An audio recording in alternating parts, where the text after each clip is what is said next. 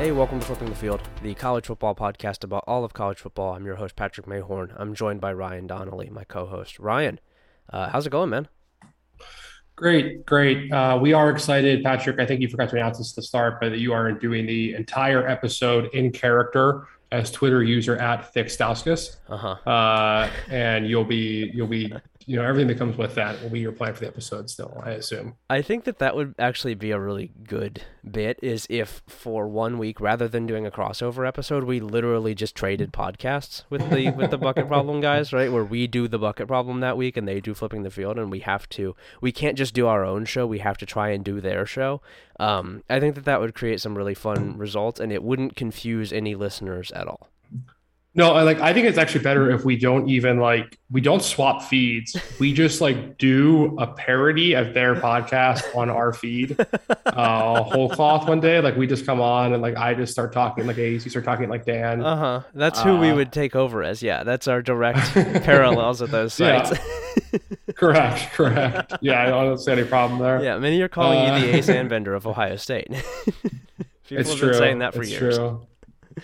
I have been, I don't know, after that viral tweet went around like a month ago or so of, who is your personal Wario or whatever, and Dan tagged me. I have been thinking about who my Warios are in various situations in my life, including college football media. I have some ideas. I'll share them with you after the podcast. Sure. We'll have to get these another point in life. Well, and really, I've been a man plagued by Warios for many years in my life. Well, and you met one today, didn't you, with the Bitcoin lady at the gym? I did. This tweet was on my private, not on my public account. Let me tell you this, listeners, you are not allowed to follow me there. that's for my eyes only. But no, Patrick is correct. I did see a woman wearing a Bitcoin hat today at the gym. Yeah. I have to assume she was American. I didn't speak to her. I'm still in Argentina. For those of you guys who are new to the podcast, I live in Argentina. Yeah, not a good sign. It's when you see a woman wearing a Bitcoin hat appear in your gym, it's a good sign you need to leave that gym. Yeah, that's not a good sign just for that woman, just for her future sort of life and her setup. And I am excited to hear back on how your first date with her goes, but I'm dreading it a little bit. The people you see entering your neighborhood or gym that you want to move away immediately is if you see a woman who has pink hair but it's cut like Goldberg's and wears a jean jacket, you got to move out of that neighborhood right away. Mm-hmm. If you see anyone wearing any kind of branded cryptocurrency gear, you got to get out of there immediately. Yeah. What else, Patrick? How do you feel about the guys who wear full leg tights when they lift, not when they're running, just time to put these full tights on. That's one of the most insane things in the world. Here's a better version of that guy though, is the guy who wears the lifting gloves while he's running. Oh man, I like him, and also at the same time he's wearing one of those backpacks. He's wearing one of those backpacks that has the big water jug in it, right? That's a really cool brand of guy, because you know that he did not come to the gym with the intent with the intention to run, and that something bad happened to make him do this, and that's always a good sign. I don't like to see people who are running and enjoying it. I want people who are doing it by virtue of they have to, right? Something has happened to them that has made them do this. You should be let's say, for example, you live in maybe the San tribe of Namibia, the last living tribe that uses persistence hunting methods from original human hunting skills. That's when you should be running long distances. Anything else, you're faking it. Speaking of bad things to see in your neighborhood, a big truck has just driven past my house, one of those, a moving sized truck, right? And it didn't have the usual advertisement on the side for the company that it was moving things for. It had a three big LED screens. I don't want to see that at all. It was Ryan Day's face on all of them. Yeah, it was Ryan Day's face. I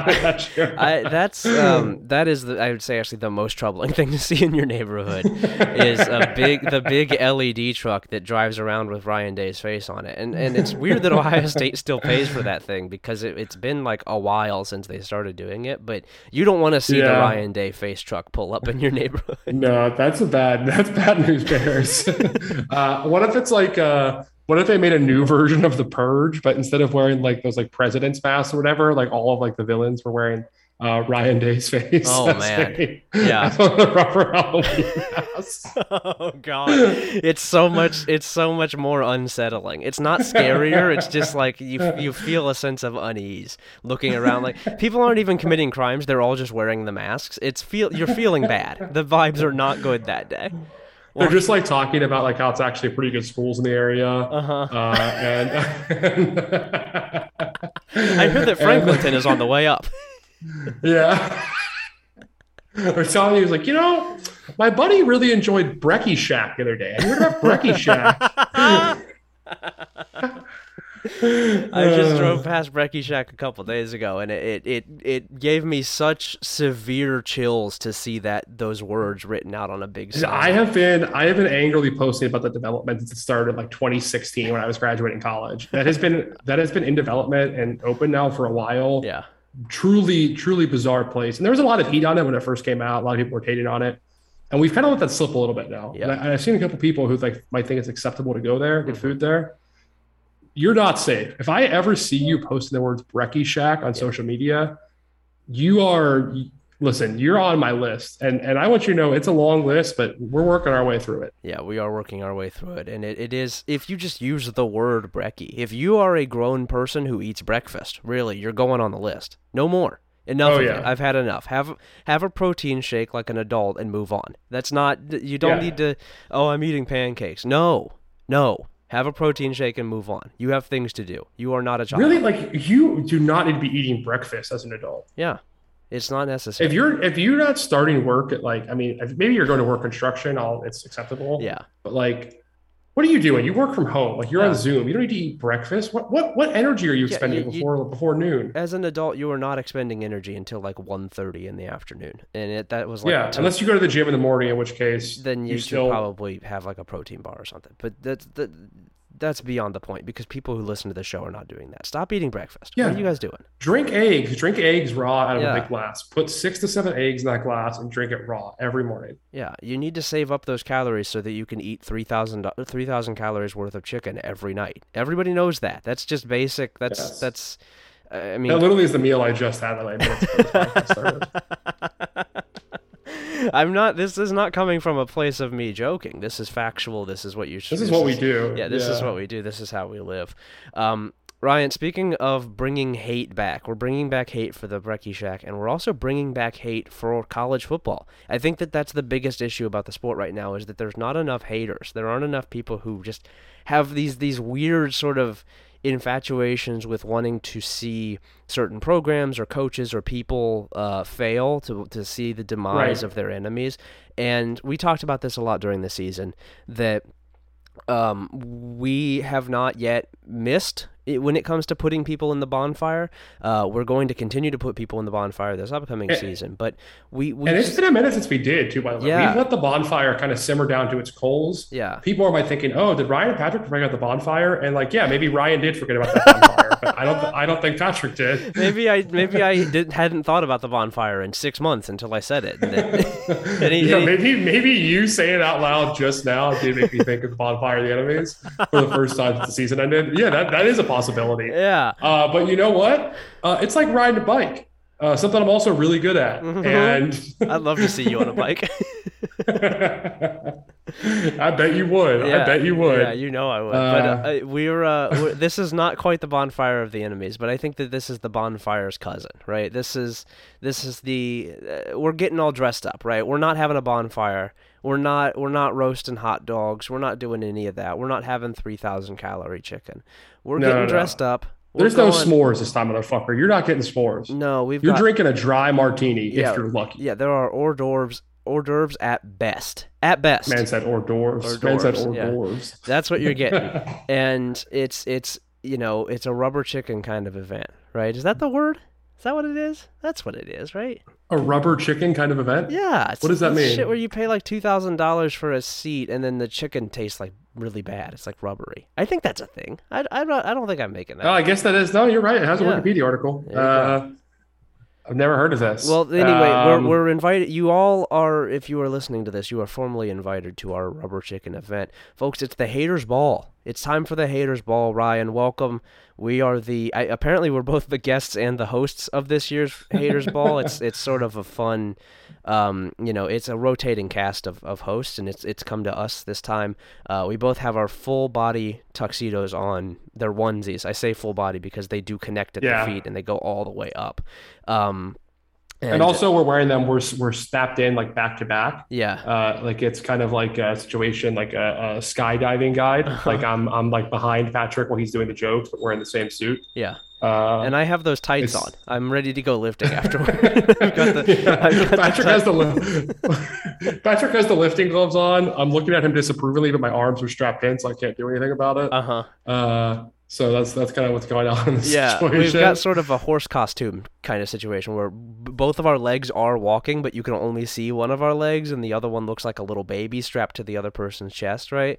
And that's we've got that. Of course, we have the extremely oversized hoodie, but it's only cut to be a tank top, right? So it's like, really not accomplishing anything at all. It's also for some reason it's also Gore-Tex too. Yes, yeah, of course, and it's the least breathable fabric you could possibly wear. It says on the front that it's sweat wicking, but it's the wettest material you've ever seen in your entire life. Nothing has ever been wetter than our sweatshirts are right now, and we're ready to host the Haters Ball. Ryan, and also after this is over too, you better take a look in that. You better look in that trending Twitter section, because we're going to be giving some explosive interviews with Entertainment Weekly about the jokes we would have said if this show let us. Yeah, if our own show let us make the jokes we want to make, oh boy, you guys would be in trouble. Yeah, it would have been over for you guys. But Ryan, what are we doing here? What is the Haters Ball? Please inundate our esteemed guests.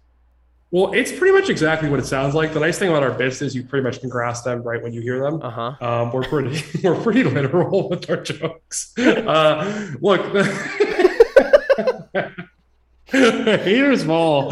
We're here to show up. We're going to talk about. We're each talking about 5 teams, coaches, guys, people, mostly teams. Actually, they're all kind of all teams that we hate. Like we are just like, whether it's like rationally, like, oh, this team's going to suck, or just like a true like emotional motivation of like, fuck these guys, like we really hate their guts, they've got to get out of here. Yeah. It's one of the two, like, and we'll explain our reasons we go for each one. I think we all have it queued up. For just different guys we're really looking to get fucking pissed off about, and that we want to see fail. We want to see them fail in a major way. And I think, Patrick, you have a little team in the volunteer state you want to lead off with. I do, yeah. My first team here that I'm going to bring out to the Haters Ball, and then everybody in attendance is going to throw tomatoes at them. They're going to throw rotten tomatoes at them as they walk down the runway. I don't know. It's sort of the Haters Ball has a runway, and the head coach of the teams that we pick have to walk down it. And if you're modeling all of these tomatoes, we have Josh Heupel and we have Tennessee. Ryan, this is a Mickey Mouse. What's he wearing? Nothing at all. Completely new, except he does have some high heels on, and he is walking in them, and he looks pretty good. Let's go. This is a Mickey Mouse program. We've talked before about Mickey Mouse programs, but this is among the most Mickey Mouse. I don't like Josh Heupel in general. I didn't like him at UCF. I don't think he did a very good job, given what he inherited. The fact that his teams consistently got worse was kind of not super impressive. And then Tennessee. This is not new hate. Yeah, you're not new to this. I'm not a Josh Heupel guy. I mean, he got fired from his alma mater. Like, you kind of have to be a very shitty coach to have that happen to you. I don't even know how you do that. My man couldn't be the offensive coordinator at fucking Oklahoma. What are we doing here? Anyway, Tennessee has stumbled ass backwards into Josh Heupel, and I feel like we're sort of collectively, not us because we're smart, but collectively college football is forgetting that this happens every other year, where Tennessee hires a new coach and he goes 7-6 or whatever it is in year one. And then they, for the entire offseason afterward, freak out about how, Tennessee's going to be, they're returning every player. They're going to be back. They've got 5 stars coming in. They're, the bagmen are firing up again. They've got now it's the NIL collective. They've got all this shit. This guy is not going to do that. He's not going to do that. Jeremy Pruitt wasn't going to do that. Butch Jones wasn't going to do that. They all have the same connecting fiber, which is that they are shitty football coaches. Josh Heupel's version of it is just that he has 2 offensive plays that he runs, and so everyone was very impressed by his 2 offensive plays. It's, look at the new shiny thing at Tennessee. This guy sucks. This team sucks. This program sucks. They're not going to do anything. They suck. I don't understand why we do this every single year. It's not. This is not the structure is just such that no one can succeed. No, they keep hiring bad coaches. It's not that hard. Hire a good coach and this wouldn't be a problem. They haven't tried that yet. Just hire a good coach. I'm trying to think of who I even like on Tennessee. Like, I like Cedric Tillman on Tennessee. He's good. I don't know any other players that I really could say that I like. Yeah. On this team. People have really tried to talk themselves into Hendon Hooker, which is troubling. I don't know why they're doing that. That seems like a bad idea. I could see him having like a very annoying last year performance where he ends up being like Will Levis was last year for Kentucky or something, and people talk themselves without meaning he's good, and it's just like, oh no, he's just on a good football team and also did play quarterback for them. Yeah. But Tennessee's not going to be good enough to justify that, so it's all going to go away. Yeah, like I think that it's also sort of diminishing returns because last year he did, I think, about as well as he possibly could have done. 31 touchdowns to 3 interceptions is good. 68% completion percentage is good. Does it matter that every single pass was schemed up directly for him and they told him who to throw to before every single play? No, because that is the offense. That is what they do. But also, there's no growth potential there. That's what he's going to do. That is the absolute best that he can do. And they went 7-6. They went 7-6 and they lost to Purdue in the Music City Bowl. That's your ceiling with this fucking offense unless you have 5 stars at every position, which they don't. They don't have 5 stars at every position. The one thing I'll give them credit for here, I do kind of like his offensive line coach, Glenn Ellerbe. Yeah. Ellerbe is not really what I would call really quick. Hold on, Patrick. Well, just while we're on the podcast here, I want you to pull up Glenn Ellerbe's page on Tennessee if you get the chance. Okay. I just want you to only look at his picture. Don't look at any other information. Okay, let's see here. Oh, that's a harder name to spell than I was expecting. Okay. Elarbe. I got it. Bee. All right. Oh, wow. Oh boy. How old do you think he is? Oh my God. This is gonna be so insulting. He looks like he's like 55. He is 42 years old. Oh, no. He looks like Kevin Wilson. He looks like Northwest Kevin Wilson. He looks like if you shaved Mick Foley's hair and made him become an accountant. That's what he looks like. This man is in so many 80s rock groups on Facebook. This man is this is a wow. This guy's posted like, hey, nice feet, sweetie. Like, want to come down to the Steelworkers Lodge? Yeah, this is a very this was every the women he actually knows on Facebook. Yeah, this was every single non-Frank Sabatka union worker in The Wire. Like, this is this is a really grim facade that we have here. I don't like this. That having been said, he is actually a good offensive line coach. Probably because of all those things. Yeah, actually. Probably. He's had a pretty good run. I mean, like he was on some of those good Houston teams. He was Missouri's O-line coach for a couple of years. Was at UCF for 3 years when they actually had a good offensive line. I like Glenn Ellerbe, and also he can recruit. I think he's good in my opinion. That's all I have to say nice about Josh Heupel. I would like him a whole lot more if he was coaching within an offense that required the quarterback to hold the ball for more than a second and a half on any. No, sure, right. Or if they had any running backs. Yeah. Or really, much of anything at all going on offense beyond like two reads. Yeah, I mean, like I just. That's the thing with these offenses is that they can take you really far if you have elite talent to put in them. Who's playing receiver here outside of Cedric Tillman? I think Velus Jones. Yeah, Velus Jones is gone, right? And there's literally no one else on the roster. There is not another receiver on the roster. They're out. That's it. Oops, no more receivers. And so I just don't. Maybe they pulled in some transfers who I don't know about. I don't. No, they had like one JUCO corner transfer in, but no one else notable, really. Yeah, I don't understand what the hype around this around this team is the same as it always is, which is that people are bored and they want an easy pull. They can say, oh, well, it's Tennessee's time to jump back, and they can put it on headlines. If you're Tennessee, do you ever just get fucking embarrassed about the fact that, you are supposed to be the flagship program in your state? Your state's growing at a rapid rate. Like, all the areas around you are getting better at recruiting all the time. Like, Charlotte and Georgia are easy to recruit than ever. It's supposed to be a super easy job. And consistently, like, Memphis has like 4 better receivers in the roster than you do every year. Yeah. Do you ever get tired of that? Yeah, it's the easiest position in the world to recruit if you're smart. Think about it's like every team has good receivers except you. Yeah, think about like just recent skill position talent out of Memphis out of Tennessee. Who's the I might just be forgetting somebody obvious. Alvin Kamara is the one who I'm forgetting, but they fucking wasted him too. But who is like the Tennessee skill guys in the NFL? Who are the receivers where you're like, damn, yeah, that guy was developed at Tennessee? No, they don't have those. They don't really have any. They kind of just suck, right? Yeah, they kind of just suck. I'm looking up.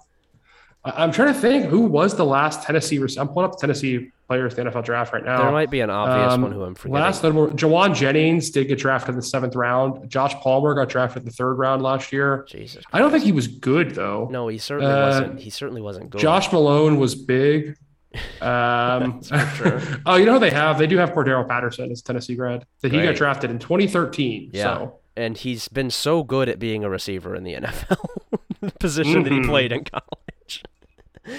The last good NFL receiver from Tennessee. Is it like Dante Stallworth? It literally is Dante Stallworth. Let's yeah, go. that's what I just got to. That's awesome. 2002. That's awesome. Yeah, I mean it's cool. It's a cool way to be, and I'm sure that going out and buying a 5-star quarterback is going to change that in your offense. That's right. We can all expect it. Yeah. In your offense that does not require quarterbacks to make reads or throw the ball more than 10 yards down the field. It's really important that you have a 6'5" 5-star quarterback. You've got to go get that guy, and he's going to change your program because your program really knows how to use a quarterback like that. Just like every. It is going to be. It is going to be pretty funny, though, if they are also trying to buy a receiver to go with that quarterback and Carnell Tate. Mm-hmm. And it seems like he's going to say no to instead get a $10,000 from Brian Schottenstein to go play at Ohio State, to go play for the weird little elf man. Yeah. What can you do? I guess that's none of my business. Yeah, I mean, if you're a receiver, how could you possibly, how could you pass up the opportunity to play in the offense that outside of Alabama does not produce receivers at all? At all. It's a scheme that does not produce wide receivers. They don't come out because it's completely impossible to distinguish them from each other within this offense. There are no routes. They don't run routes. There's half of the play is not doing anything. It's the other side of the field is just standing there. It's a useless offense. It's dumb. This is a dumb offense. Why would you come here if you're a wide receiver? Why would you come here if you're a quarterback? It's stupid. What a waste of time. Well, it's just scheme illiteracy, right? Like, because most high school coaches also have dog shit scheme and don't really think about football in an interesting way. Yeah. It means like their players also don't have like a knowledge to digest that scheme and then apply it to recruiting.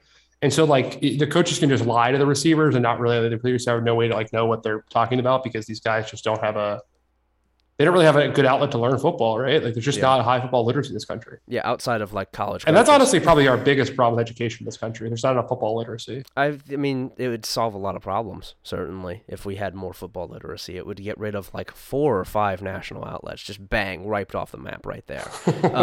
And then there's room for flipping the field supremacy, which is really what we've been building to this whole time. Right. But yeah, Tennessee, dog shit offense.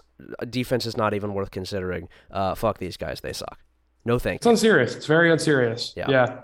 Well, I've got some teams I hate too, Patrick. I'd like to start off one of mine. I can't believe that. It's hard to say that I do also hate teams, but it's true. Let's just start with the classic, right? You guys all know it's coming. Let's just lead off with Matt Campbell and Iowa State. Yeah. Fucking hate these guys. I hate Matt Campbell so much. He sucks so much ass.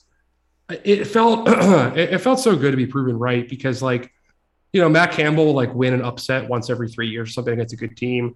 And the team's always just Oklahoma. People are like, dude, Matt Campbell, one of the best coaches in college football, just unbelievable coach, does so much, so little. And then last year he comes in with legitimate like 3 to 5 NFL guys, like guaranteed to be drafted NFL guys on his roster. Mm-hmm. Ton of returning players. I think he had I think he had all 22 returning starters or something like that, or 22 players with starting experience returning. Yeah, it was like 95% of their returning production. It was a very high. Yeah, something right, including Breece Hall, the guy people were saying the best running back in college football, was obviously not, but people were saying that. Yep. One of the most experienced quarterbacks in college football. They had Charlie Kolar, who's one of the best tight ends in college football. They had like everyone on defense was supposed to be back, supposed to be good. And guess what? They went 7-6. They didn't do shit because they're a bad football team with a bad coach. They don't develop well. They're not a serious program. They don't know what they're doing. They don't deploy talent. They're poorly coached. They can only win when you're not looking at them, and that's against like one team. And guess what? Now all the guys who were good are gone. The entire backfield's gone. Charlie Kolar's gone. They have 3 starters back on the entire defensive side of football. And they won 7-6 last year. Like, what do you think is going to happen this year? You think it's going to be a fucking walk down easy street? I'll tell you what. I bet it's not going to be. Yeah. What they're going to do, because they're Iowa State, is they'll also end up still going 7-6. And they had no returning starters. So everyone's going to call it, what an incredible coaching job by Matt Campbell. Oh my God, he's such a great coach. Can't wait to see him do this. What a brilliant mind to be able to go 7-6 on that lack of talent. Buddy, it's his fault. Yeah. He's the one who can't recruit or keep the talent or develop it. And when he has it, he still loses. Yeah, he sucks. He recruited the guys. I don't like he loses to Iowa every year. And like you can say, yeah, it's hard to recruit guys to Iowa State. And sure, that's true. I'm not even disagreeing with that. But it's hard to recruit guys to a lot of places. When you win or nominally win or exceed expectations for this many years in a row, you're supposed to be able to get some guys, right? Like you should be getting out recruited by Illinois at this point. Yeah. You have some advantages. Yeah, it is weird that they have not turned their success on the field, their success relative to the program's history and at least relative somewhat to the Big 12 into any sort of recruiting production at all. Like it's been. He kind of hit a ceiling, his first couple years in recruiting-wise, where it's like, okay, this is about where they cap out in their current system, and they just never went beyond that. It's just always this. It's always like, mid-30s thereabouts at the absolute high end, and it's just to what end? What is the goal here? I mean, I know that 39th last year, by the way, 59th year before that. Yeah, and like I know that I am not going to deny that Iowa State is a difficult job. It's a very difficult job. It is you are the second school in a state that already doesn't produce a whole lot of talent. You are kind of out of the way within your own league. Not a strong history of winning. Really not a ton of institutional reasons to be able to sell the school. But 39th as that's his best recruiting class at Iowa State. Yeah, their 4-year recruiting average is 48th in the country. And like, yeah, he has, relative to that, he has overachieved. He's the one doing it. He is the one bringing in this talent. He has to overachieve on the field because of what he does off of it. Like, I don't understand how you can win 9 or 10, get whatever it was they won, and the class that you produce is 39th. They had 2 4-stars. Really? Yeah. 2? Yeah. It seems like it doesn't seem at that point like it's just institutional issues. It seems like laziness. It seems like they're just not willing to go out and recruit outside of like the states that they're comfortable with, or that once they do get out there, nobody believes their shit, or whatever it might be. But like they have like 8 states that they recruit, and that's it. And they don't recruit any good players out of those states. If you're gonna do the slow build, if you're gonna do the thing where you're making a program more stable, you're building it from the ground up, you're trying to set a winning culture, that's great. He did the first part. He started winning games, right? He overachieved his talent. He changed however this means, he changed the culture. He changed the perception of Iowa State. You have to then launch that into different things. You have to then start doing more. You have to start recruiting. You have to start bringing in more talent. And he didn't do that at all. He has not converted it into recruiting production at all. Yeah. And look, it's not like, it's a tough place to recruit to, but it's not like the hardest place in the world, right? Like you are within a pretty reasonable to easy drive of like Minneapolis, Milwaukee, Chicago, Kansas City, St. Louis, Indianapolis. And all of those places, I guess, except for Milwaukee, are like wide open recruiting areas. No one owns those areas. Like there's talent to be found in all of them if you're a good enough scout, right? Yeah. And you play in the same conference as all the Texas schools. It should not be hard to get talent from those guys. Like every Pac-12 school figures out how to recruit California. Why can't you recruit Texas that way? Yeah, it's not even you can't. Yeah, exactly. You can't even make the same sort of plea that Nebraska can in recruiting, which is to say that because they severed their ties to the Big 12, they don't really have that connection to Texas anymore. Iowa State still has there. It. Yeah, Iowa State still has that connection. It just doesn't really use it very much, or at least when it does, it doesn't use it well. It is just like you look at the, the converting wins into recruiting production. I'm looking at the last set of college football playoff rankings from 2020. Iowa State is 10th, right? You look at the teams around them. Top 5 is the group that you would expect. Alabama, Clemson, Ohio State, Notre Dame, Texas A&M. They're sort of anomalies. Oklahoma's up there. Florida 7, Georgia 9. Indiana at 11. I believe converted that into a pretty good recruiting class. Not amazing. And also Indiana had 1 year of success rather than 4 or 5 like Iowa State has had. North Carolina had a top 10 or borderline top 10 class after this. USC, different circumstance, very good recruiting class. Had a good recruiting class even before this. Miami, very good recruiting class. Texas, very good recruiting class. This is down at 20 now. Like, these are you have to convert your wins into something. You can't just win for no reason and then go right back to what you were doing. You won for the sake of collecting more talent. You didn't just do it to do it. Like, if you're trying to build, it feels like they forgot the part of where you have to continue building the program. You can't just overachieve every single year. I mean, like, even like if you look at the school, even like you want to use a regional comp, like look at Purdue, right? Like Purdue has parlayed their ability with like initially with what's his name? The first receiver there before Rondale.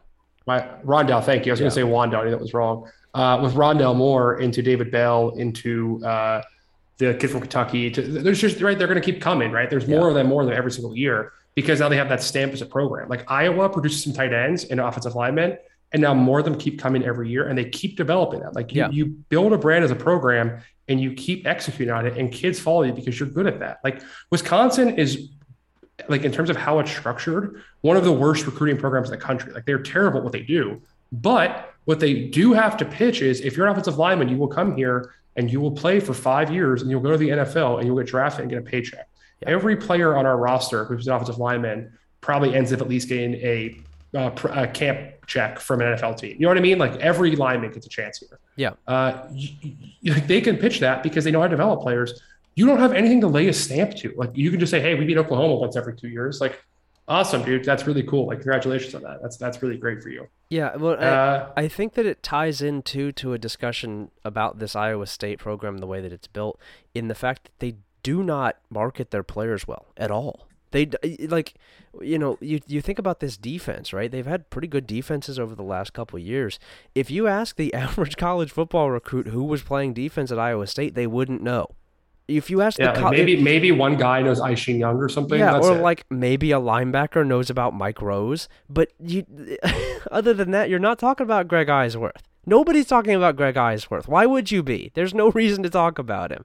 And I get that that's Campbell's thing is we're going to put our nose to the grindstone. We're going to work together as a team. But like, you are a burgeoning program, my man. You've got to give people a thing to remember about your team. And it's just, they don't do that at all. There's nothing memorable about this tenure other than, they win 7 games and sometimes they beat Oklahoma.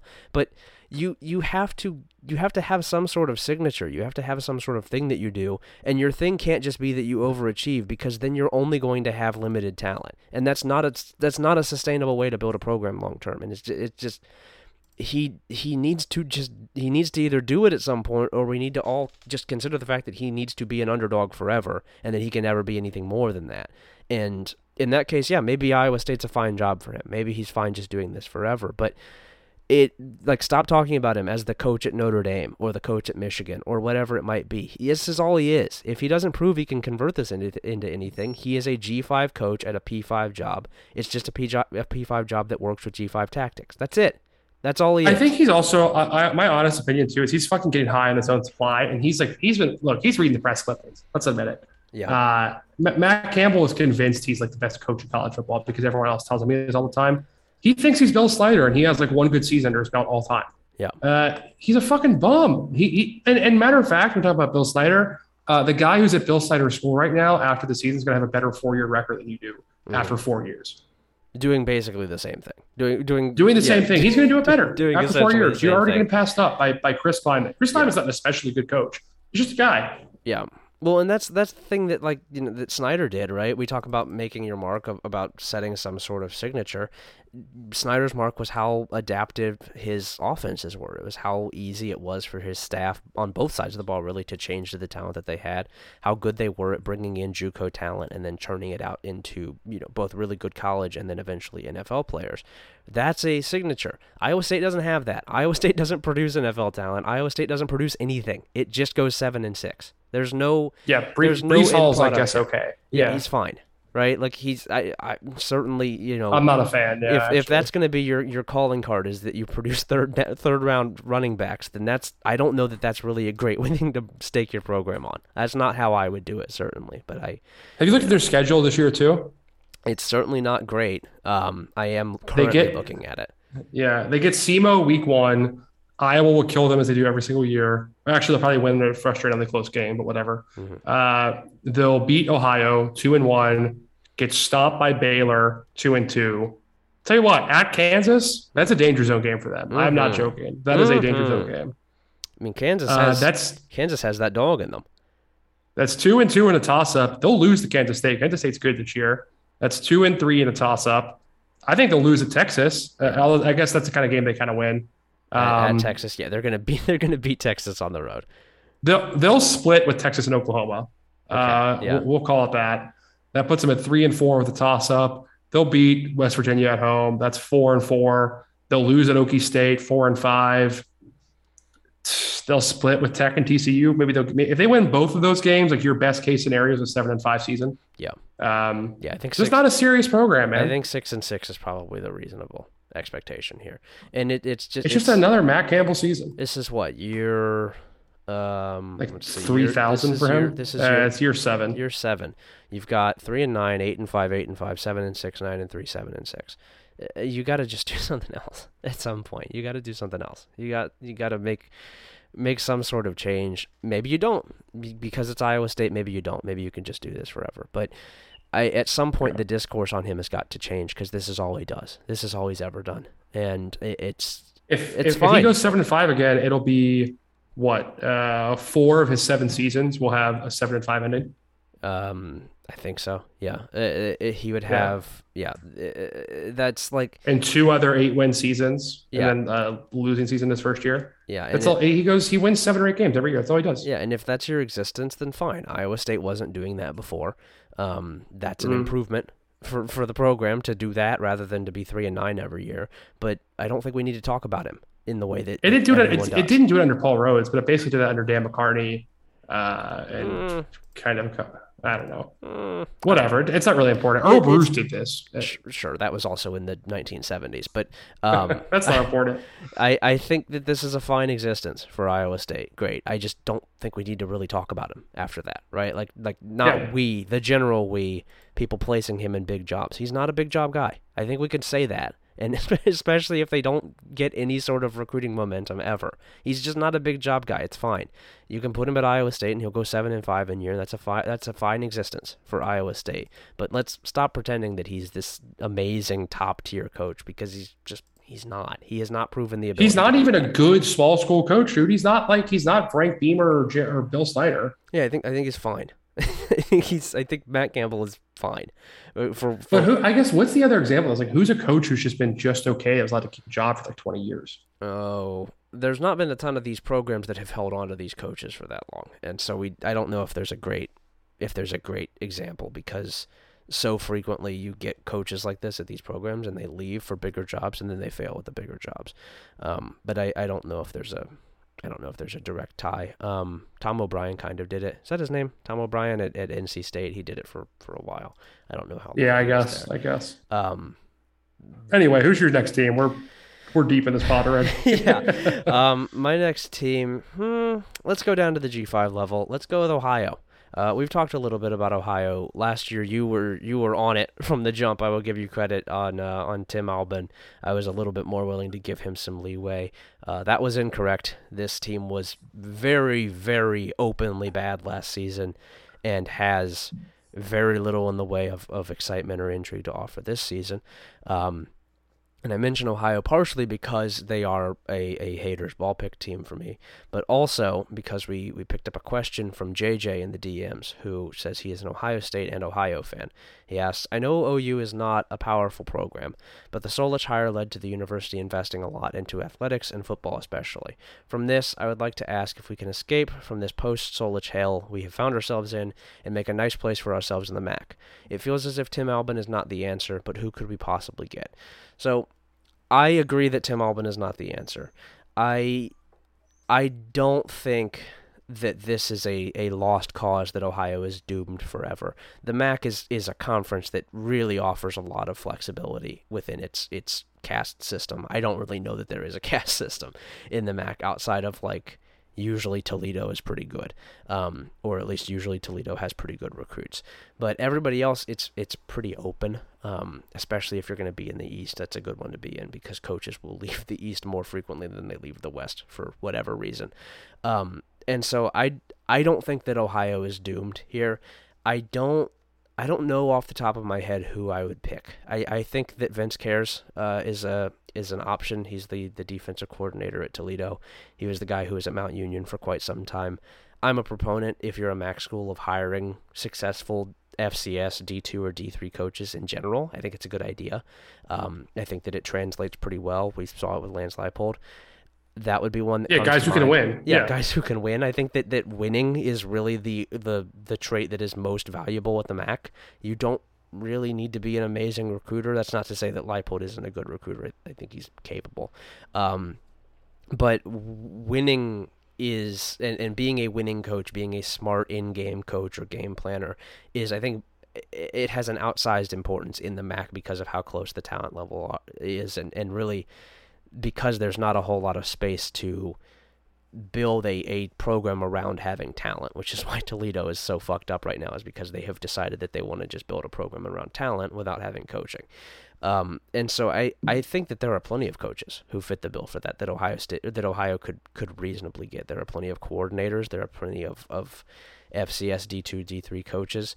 I really just think that hiring Albin was rushed and forced by Solich's retirement being, the timing that it had. I don't know that I'm going to blame Ohio's administration fully for that, because you don't really plan for a coach to retire in July very often. And so I'm willing to give them the benefit of the doubt that they will fire Albin after this season, because I'm going to guess that they're going to go 3-9 again, if not worse. And then I will be very, very curious about who they ultimately decide to bring in, because if it's a retread, if it's somebody who failed out of the Big Ten, right? I don't know who that would be, or who failed out of some other league but was in the MAC before. Then I would be concerned. I would be troubled. But if they go out and they hire an interesting coordinator, they hire a successful coach at a lower level, I think that absolutely they could return to a strong place in the MAC. I think this is a good program. I think that this is a program that has built up a lot of goodwill within the MAC, within their recruiting areas, and I think that they are pretty much just a good coach who can install a good structure and sort of modernize some of the things that Solich was doing, modernize the program a little bit.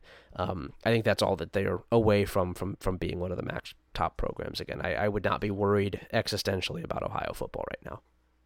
Yeah, I was on the record too that I think Solich was coasting. They could have gotten better than him.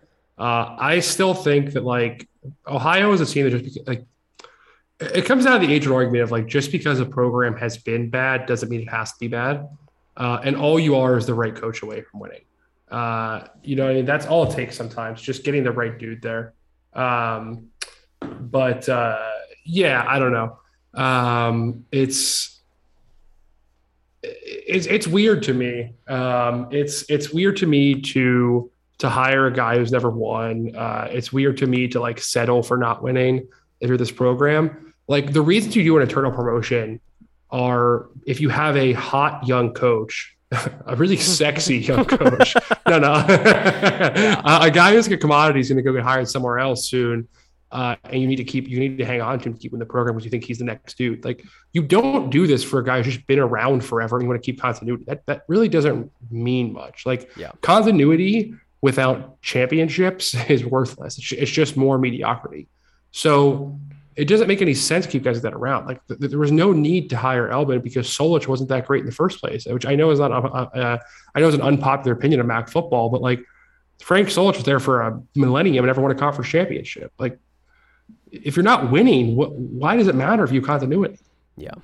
I'll walk back my statement about not hiring a retread to include one coach specifically who came to mind. Kevin Wilson. Yeah. No, if Scott Satterfield is available and wants the job, I think you should hire Scott Satterfield. But that's the only one who comes to mind as like P5 flunk out who I think would make sense here because he is an Appalachian guy through and through.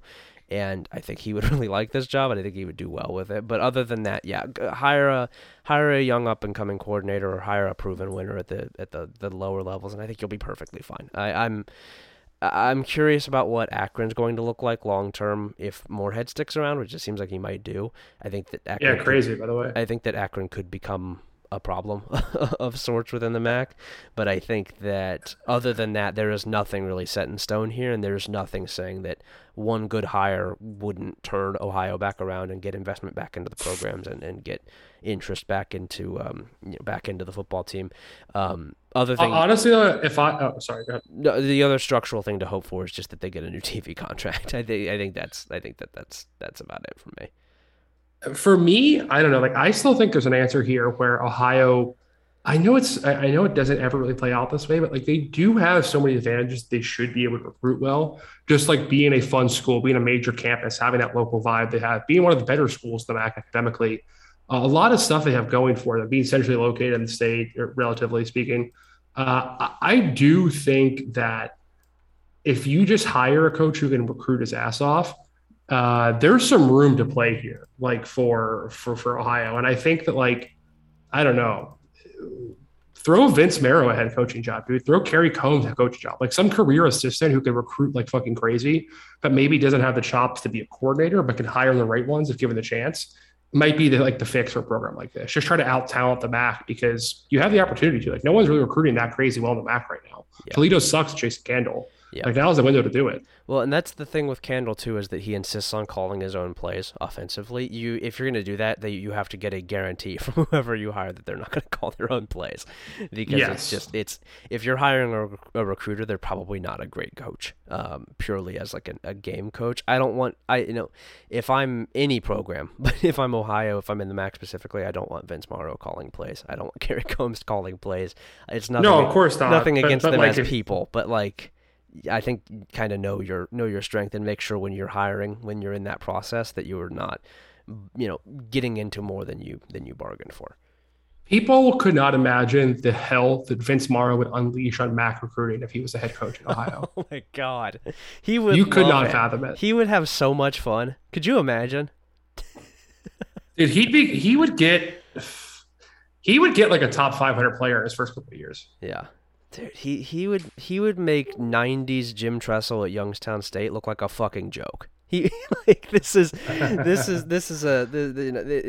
man is going to 4 different high schools every single day of the entire year, and he's loving it. He's having a fantastic time doing it. He's not doing anything else. He hasn't been at Ohio in months. He's not even he doesn't have an office in the building. That would be great. I would love that for Vince as like his last big job in college football is just to be like the recruiter at a MAC school. I think he would have a great time. I think it'd be awesome. And I think I advocate this last offseason too, so I'm probably repeating myself, but I do think that's who they should hire. Well, okay. I got another one here. Yep. Another classic of mine. I'm just playing the hits today, Patrick. Mm-hmm. It's time to get Dabo's ass the fuck out of here. Clemson sucks, man. Clemson sucks. Yeah. Dabo cannot keep his foot out of his mouth. He can't stop doing it. He cannot stop embarrassing himself and sound like a jackass. His talent on the team gets worse by the day. His coordinators are worse than they were last year. His offensive line's going to be bad this year. They're limited in every way. Like, they don't have the skill talent they had even 2-3 years ago. They have the running back kid, Shipley, but that's about it. The receivers are average compared to what they have been. The quarterback play under DJ is not what it's supposed to be. And I'm still, maybe I'm crazy. I'm still not even convinced DJ sucks. I think Brandon Streeter's just maybe that bad, but maybe I'm crazy. I don't know. That's possible. Yeah. I mean, the returns on Brandon Streeter have certainly not been encouraging so far. Yeah. And like the defense, and he only got more responsibility this year, by the way, too. They gave him upgrade responsibility, which is always a great sign. Yep. The defense is going to be worse. They're without stalwarts they've had there for years. And like, as much as we all like to make fun of Skalski, he's a dude that kept that defense steady for years, whenever they could have had a lot of worse shit going on. Surely replacing the guy who sets the alignment on the field and then the coach who's been there for a decade in the same year with a whole bunch of guys who aren't quite as talented as the guys who came before them is going to go really well for the defense. Right. Also, you lost your lockdown corner. Yeah. So have fun with that. What does this team have going for it besides like shit? Like they have a couple remaining 5 stars, but I mean, man, ugh. It does sort of feel like we're coming up on a time where I don't know what the pitch is for Clemson. They're still bringing in pretty good recruits by virtue of they bring in good recruits, and that's the thing that they do. Yeah, but they don't. Sure. Have, I mean, Cade Klubnik is there, which helps. Yeah. Yeah, Cade is good. I think that Cade will end up being good, but the wide receiver talent, like you said, is not what it used to be. The running back room has really one guy who I think is especially interesting. The line has struggled for a couple years now. Defensive line is not producing the guys that it once did. The 5 stars that it has brought in have been largely in recent years pretty disappointing, at least relative to their recruiting hype.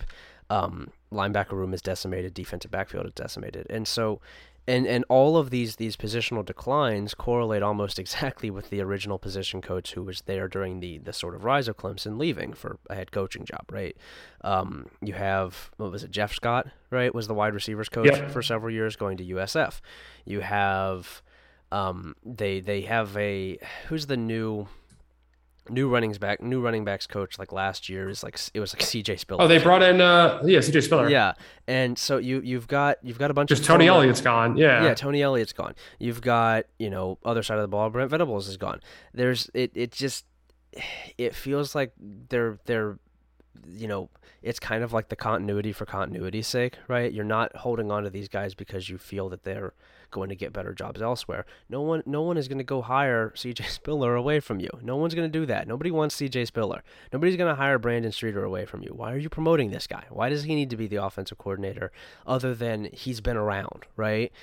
Being around good position coaches, good coordinators does not make you a good position coach or good coordinator. It just means you are around them.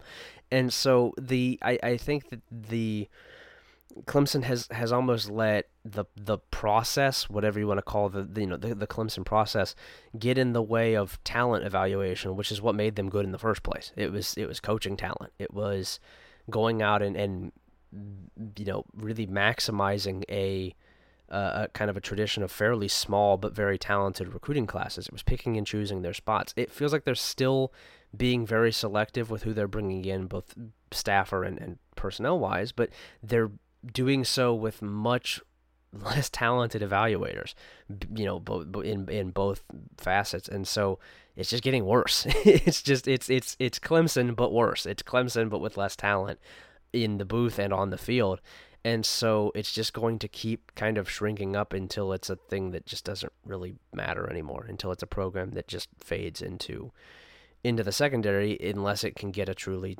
transformational quarterback. But I think even at that point, like you said, I'm not sure how bad DJ really is. I think it might have been issues around him more than it was him.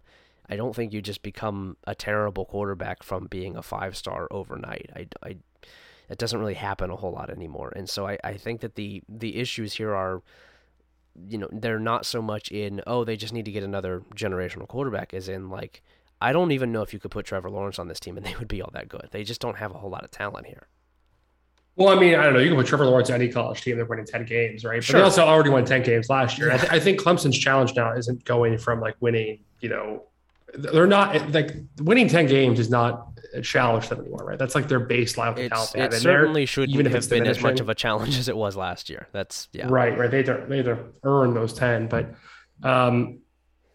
yeah, look, I mean, like, I just don't see the Clemson path forward. Like, I don't know how they get back to being on the mountaintop, right? Like, I think they're pretty clearly behind the next tier of programs now. Like I would say that they're very obviously behind Alabama, Georgia, and Ohio State in that order right now as programs.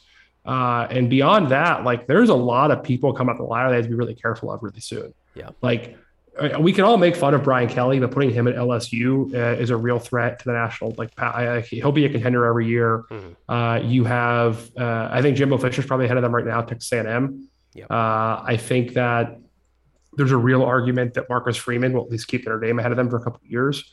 Lincoln Riley at USC will jump ahead of them almost immediately. I have no faith in Brent Venables, but we'll see. Sure. He's in a program that Jim Harbaugh is probably ahead of them at Michigan. I mean, the only, I think, saving grace is one that they keep landing 5-star quarterbacks, and maybe they get lucky and one of them hits. But and then the other thing is that the ACC. I think Cade's the real deal. I think Cade is very good. I'm not entirely sure how much you can do when you have 2 seconds to throw the football and no wide receivers. But I do like Cade. But the saving grace, I think, is partially that it's the reputation, and then it's partially that the ACC is just not producing a team to take over, right? And maybe Miami will be that team. Maybe. Okay, I think you're a hater because I think Wake is that team. Maybe. I don't know, dude. I'm honestly talking myself into Wake being good again. No, Wake is going to be good again this year. I just don't think that they're like a playoff contender every year kind of thing, which would need to be the team that takes it from Clemson is one that can do that. I don't imagine that they're gonna do that. I love Wake. I love Dave Clawson, but I don't think that they're built to do that really. But I think Miami could be. I think Florida State could be in the long term. And have you looked at Clemson's schedule, by the way? Like in the ACC this year? I have not. They started the season Georgia Tech on the road with an easy win. Yep. They catch Furman on a short week. They'll win that game. I don't know why I'm saying it like that. They'll win that game. Look ahead to Furman. Then they get La Tech. Then they go their first game against a real opponent of the season is a road game at Wake, September 24th. They're not winning that game.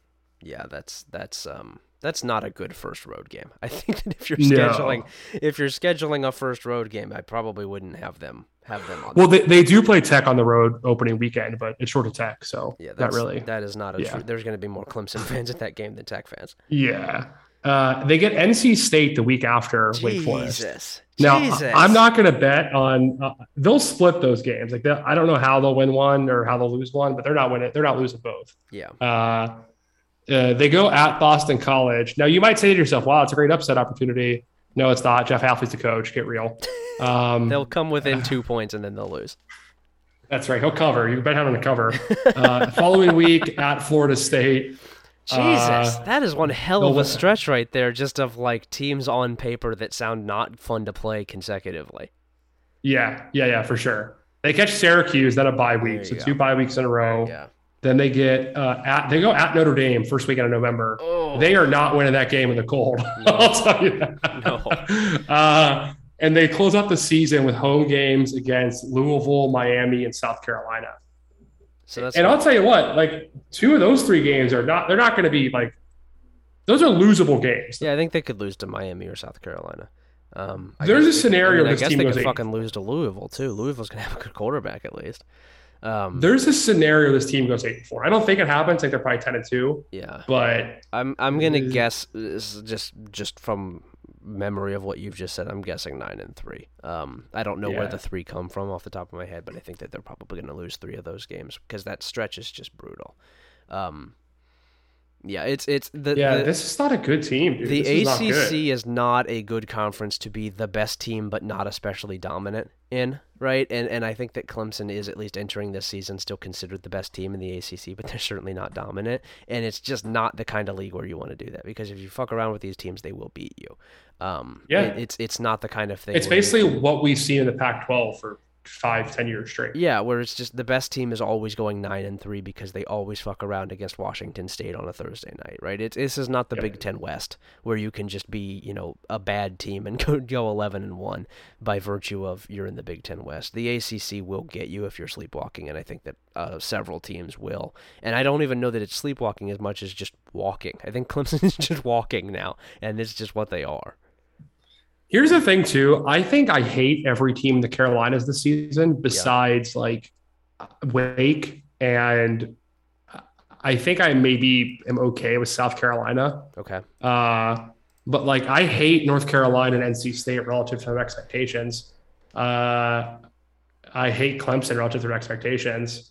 Yeah. Coastal, I don't know. They'll probably be fine. I don't think that the expectations are terribly high for Coastal because they have lost every player on their team except for the quarterback. Yeah. But, yeah, like the only one in that area, and I don't think we even really count them as because they are in North Carolina, but like App State should be pretty good by virtue of no one else in the Sun Belt being an obvious favorite. ECU kind of needs to take a step forward. I think ODU is going to be pretty good, but yeah, the top end of the Carolinas. ODU's in Virginia, aren't they? Yeah, that's fair. I was thinking more regional. Yeah, in the Carolinas, there's not a ton to be super excited about. Pretty funny you think of Virginia as in the Carolinas. That does amuse me.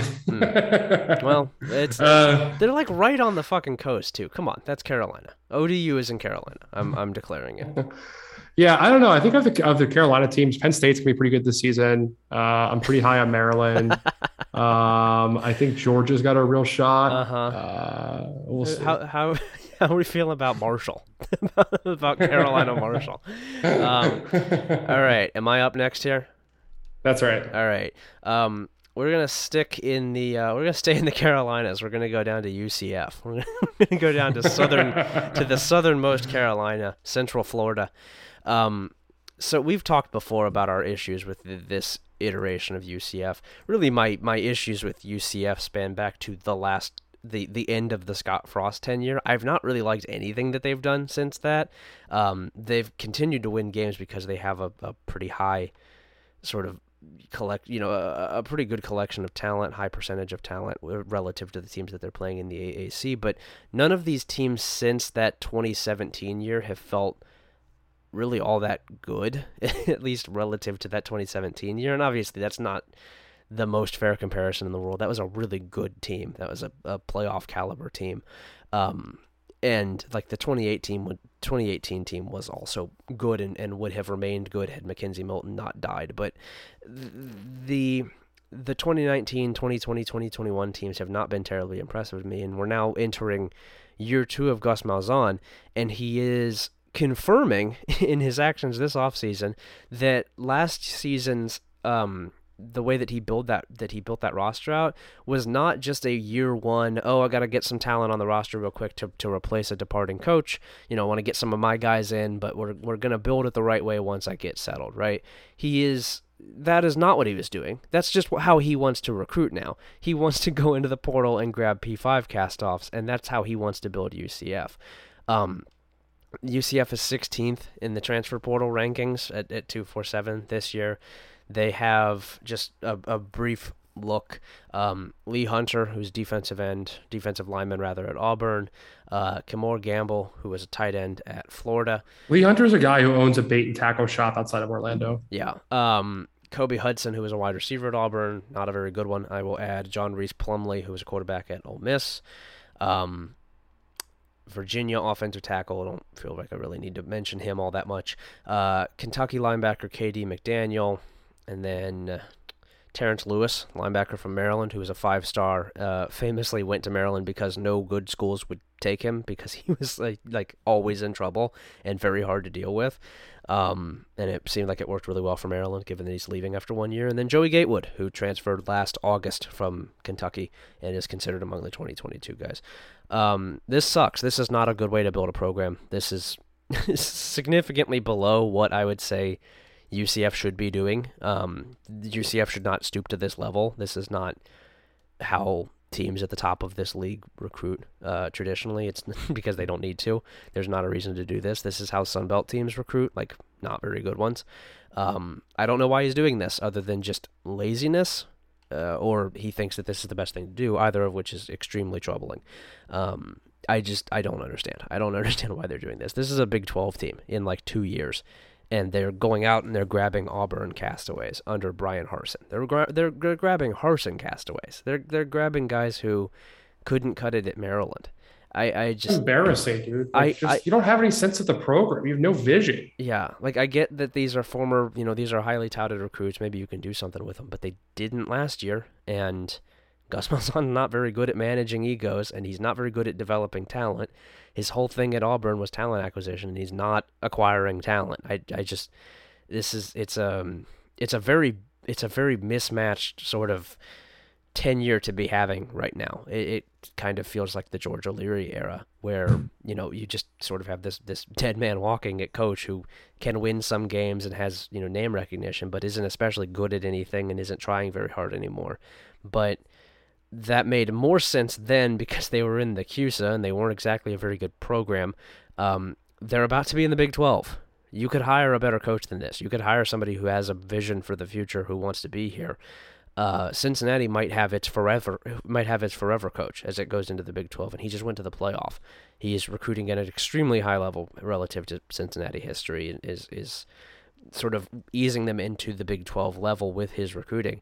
You have teams presumably in BYU and in who's the other team joining the Big 12? I can't remember off the top of my head. BYU, Houston, UCF, that's it. Houston's doing this as well. Houston is also recruiting well, and Dana Holgorsen, I don't necessarily agree entirely with his vision, but I do think he fits at Houston and has a vision for the future. Gus does not. You agree with everything Dana Holgorsen does, especially after he's had a few beers on a Saturday night. That's correct. But Gus doesn't fit, he never felt like a fit at UCF, but he especially doesn't feel like a fit now that he's actually started doing things. He sucks. This sucks. This is such a shitty, stupid fit for the time and for the school in general. I didn't understand it at the time, and it looks much worse now. It's frustrating for a program that I think can do a whole lot better than this, and seemingly just resigned itself to not doing that in 2 consecutive hires, really. I think that the next one after this, once they fire him or after he retires, is going to be absolutely critical for determining the long-term health of the program, because I don't think you can miss on 3 in a row, especially because the next one's going to be in the Big 12, and if you fuck that up, you're going to go 0-12. But you're in Florida. You can fuck it up as many years in a row, and if you get one guy right, you can have it fixed in 2 years. Yeah. Can you? It's not like they're a G5 Florida anymore. They're going to be a P5 Florida. They're going to be the, third? Maybe fourth, I think third P5 Florida, generally on the pecking order. They're a league that's not really aligned with them geographically. What do you mean? They're going to be the worst P5 Florida in the pecking order. They're not recruiting ahead of the Big 3. Who are oh, yeah, that's right. Miami's in Florida. So, yeah, they're fourth, yeah. No, that's in the Carolinas as well. Yeah. But, I don't know that it's going to be quite as plug and play as it was before, because the competition level is going to be higher. And obviously, I think just about any team, if you hire a good coach, you will improve. But I don't think that it's going to be as easy as it has been for UCF. I really don't think they can fuck this next one up. And this one is I'm getting pretty close to calling it just dead on arrival at this point. It's really, this is not working. This is not a good approach to building a program. I wonder what his buyout is, and I wonder how soon they can cut bait on him. I guess the difference in the money they're bringing in with moving to the Big 12 makes it negligible, and they're just probably willing to cut bait on him because they'll be getting such a huge pay raise that they can just pay it off anyway. I assume that's how it worked, but I don't know. His buyout his buyout is buyout is $7 million before December 31st of 2021, $5 million before. Oh, that's chump change. Yeah, $5 million before December 31st of 2022. So if you get through December 31st, 2022, it drops to $3 million. You can fucking do that easily. That's nothing. You can spend $5 million. Who cares? Yeah. That's nothing. That's like one game's concessions, even at UCF. That's that's nothing money. That is a shockingly low. That is a buyout where both parties kind of recognize that this wasn't going to work. Yeah, that's no worries at all. Yeah, get rid of him ASAP. He's gone this year. That's done. Yeah, that's like he thought that he might be able to win 11 games real quick and bounce back up, and so he wanted the buyout low, and UCF thought that he might suck, so they wanted the buyout low. Yeah. Well, speaking of Gus Malzahn, I'm going to get into my next 2 here. I'm going to do 2 in a row, and we'll have you reel off your 4th, and then we'll both go for our last ones of shared here. Yeah, our last ones are cousins, certainly. Yeah, there's something. Mm-hmm. My 2 are 2 programs that to me are always linked to my head and also linked to Gus Malzahn. I've got Auburn and Oregon listed here. Auburn, I think, as much as, the Gus Malzahn move for UCF is terrible, Auburn replacing Gus Malzahn with Brian Hurst might be even worse. Just a terrible team, right? Like just nothing going on here. Lost Bo Nix. Everyone on the team seems to blame Brian Harsin for losing Bo Nix. And like, if you have a team upset about losing Bo Nix of all players, like you have really lost that locker room. Yeah. Like Bo Nix is captain Auburn. It's not like he's, doing it. Like for him to leave, that takes a lot to get that dude out of Auburn. That is like you have to have a really bad thing going on, and they do. That's good for them. They really do. This is the worst team in the SEC West, and probably the second or third worst team in the SEC.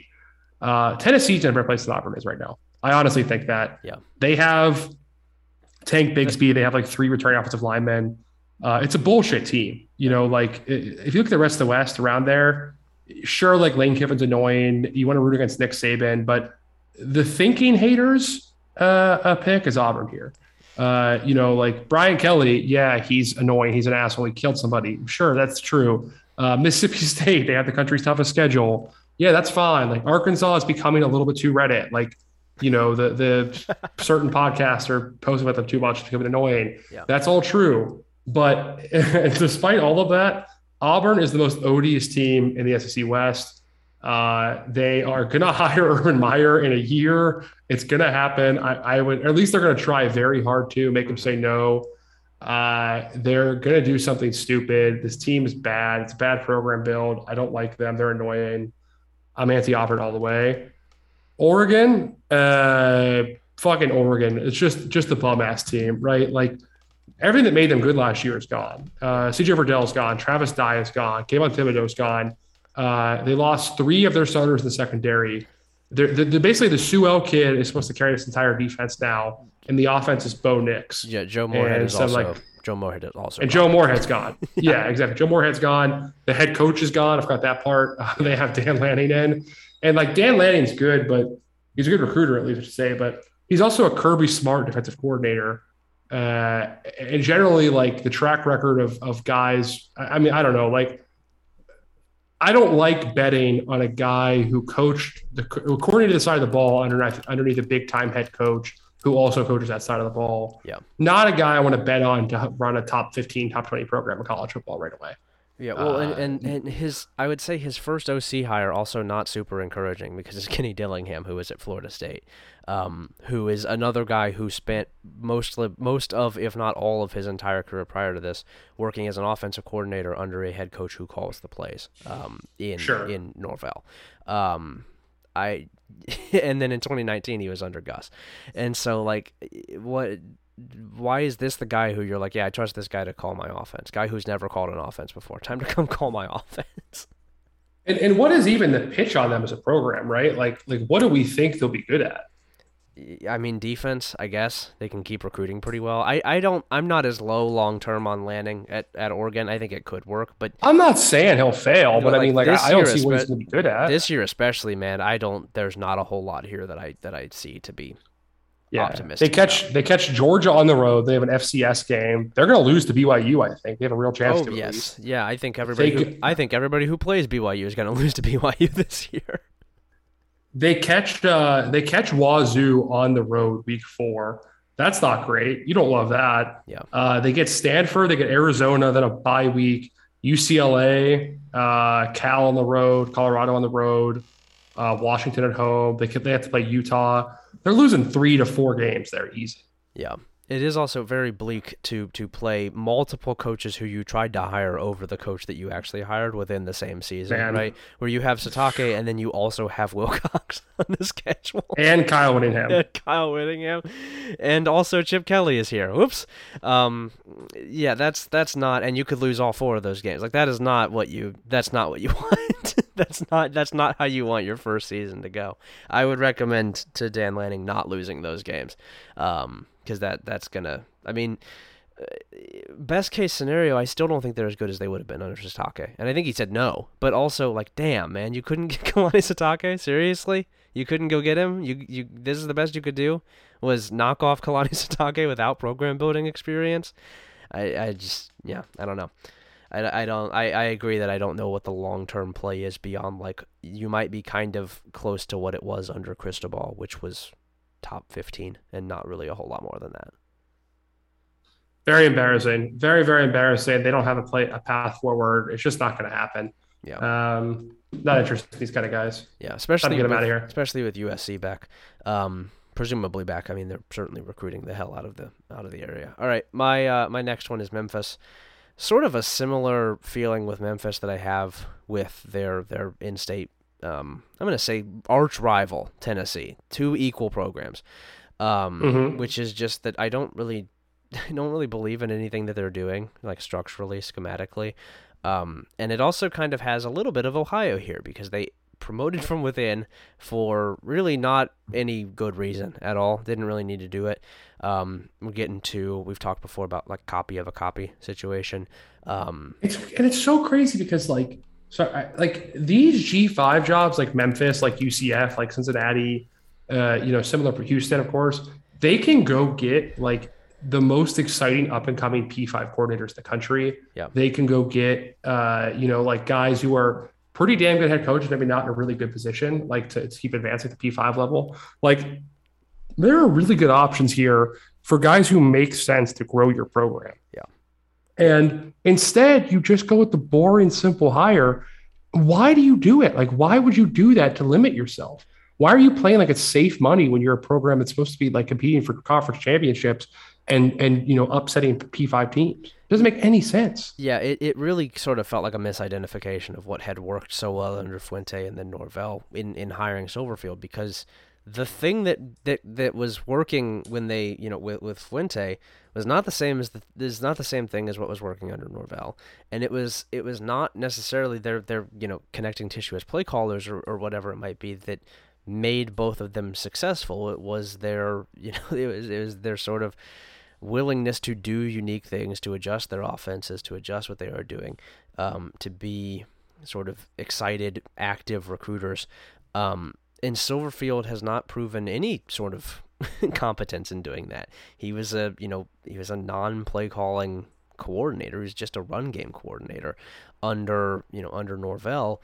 And so I guess if you want to keep the Norvell program intact, you can do that, but that's not what worked when you hired Norvell in the first place. You didn't hire him to keep the Fuente program intact. You hired him to do something new on top of that. And Silverfield didn't bring anything new. Silverfield was literally just, we're just going to try and keep everything the exact same without the play caller who was making so much of that offense happen. And yeah, I mean, duh. Of course, this is what would happen. But it is absolutely, it's sort of like the Gus thing, right? Where it's just, you can do much better than this. You don't really need to limit yourself like this.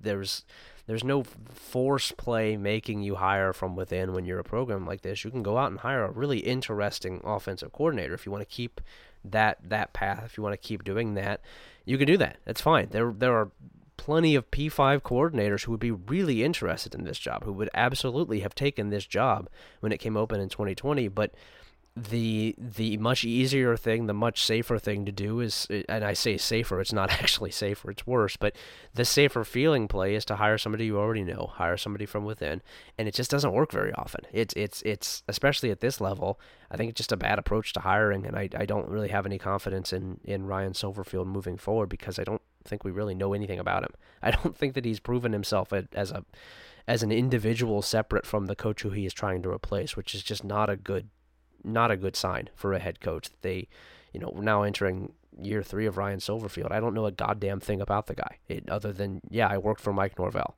That's pretty much the only thing that he says is he worked for Mike Norvell. We're going to do what Mike Norvell did. And it's just, I don't really, what's the point, right? Why not just go hire a different guy who has Mike Norvell's, stature coming in instead of somebody who worked under Mike Norvell? Norvell's best trait was that he had these new interesting ideas. This guy doesn't have any new interesting ideas. He's got nothing. Yeah, there's literally nothing special with this guy. He's a replacement level coach. He's an NPC coach. There's just nothing going on up there. He's just a guy you write into the script as the replacement coach who gets killed off in the first season. No need for him to exist. Yeah. Just nothing useful here. Yeah, unnecessary. Totally unnecessary. Not interested. It's time to get him out of here. Mm-hmm. Ryan, who's your last team? Well, Patrick, we should just announce ours together, right? Yep. Your last team at the Haters Ball is the Ohio State Buckeyes, and mine's the Michigan Wolverines. Very funny trying to pass off your favorite team to me so you don't have to know it yourself. But no, it is time, Patrick. It's time for the last duel between you and I. It's time to put the last time we will ever argue about this. After this, it's the Packs flipping the field. It is time to put Michigan in that goddamn bonfire. These frauds, these phonies, these absolute fucking bums are never doing it again. Mm-hmm. You've just seen, if you're a Michigan fan who's in their 20s right now, you've just seen the best season of Michigan football you'll ever see the rest of your life. It's only downhill from here. It's never getting better again. Uh-huh. You made the playoff once. I hope it was worth it. Hope you enjoyed it. Mm-hmm. Go ahead, say what you have to say. Is that your pitch here against Michigan?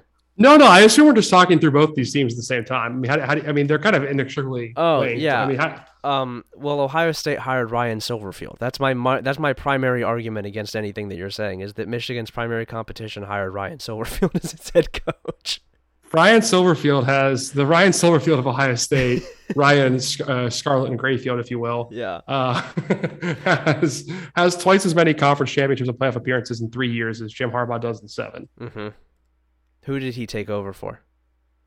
Yeah, Urban Meyer, of course, but where's he? I mean, Jim. Yeah, he's gone. No shit. I don't think anything Michigan did last season is replicatable on this year's team.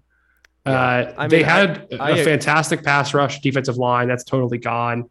All the things that made them good last year are gone. They're like, what do we it's not like Dylan McCaffrey was the one winning them games there, right? That they weren't winning. Like that offensive line, a lot of that production's gone. Like, what do they have to crow about this year? Who was the quarter? It was not Dylan McCaffrey. Who was the quarterback? I have forgotten his name. It was McCaffrey. No. It was not Dylan McCaffrey. No. It was something else. One of those other guys. No. It was what's his name? Cade McNamara. They're all the same. They got a bunch of mix up there. They got McNamara, McCarthy, McCaffrey. They're all the same fucking guy. One of those. Yeah. And guess what? JJ McCarthy is the new fucking savior right now. You got Bo Nix. JJ McCarthy is Bo Nix. I hope you enjoy him. Yeah.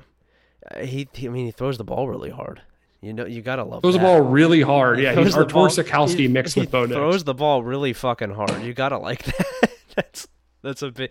Yeah, I mean, I think that the offense is probably gonna get a little bit better just by virtue of it returns like every member of the team, except for the running back, who, if we're being honest, was very good. I don't think Hassan Haskins was like a dude at running back by any means. He runs like a 4.8. But the defense is certainly going to get worse. I don't think Michigan's going to be as good as it was last year. I would agree with that. I think that would be a pretty hard bar to reach consistently, given the way that this program recruits. The schedule is such that they could still absolutely go 11-1 or 10-2. But yeah, sure, but that's not important. Like they're still a bitch ass team. I mean, that's what we're getting at here. Is like it's like Clemson. It's not about record. It's about results. Yeah.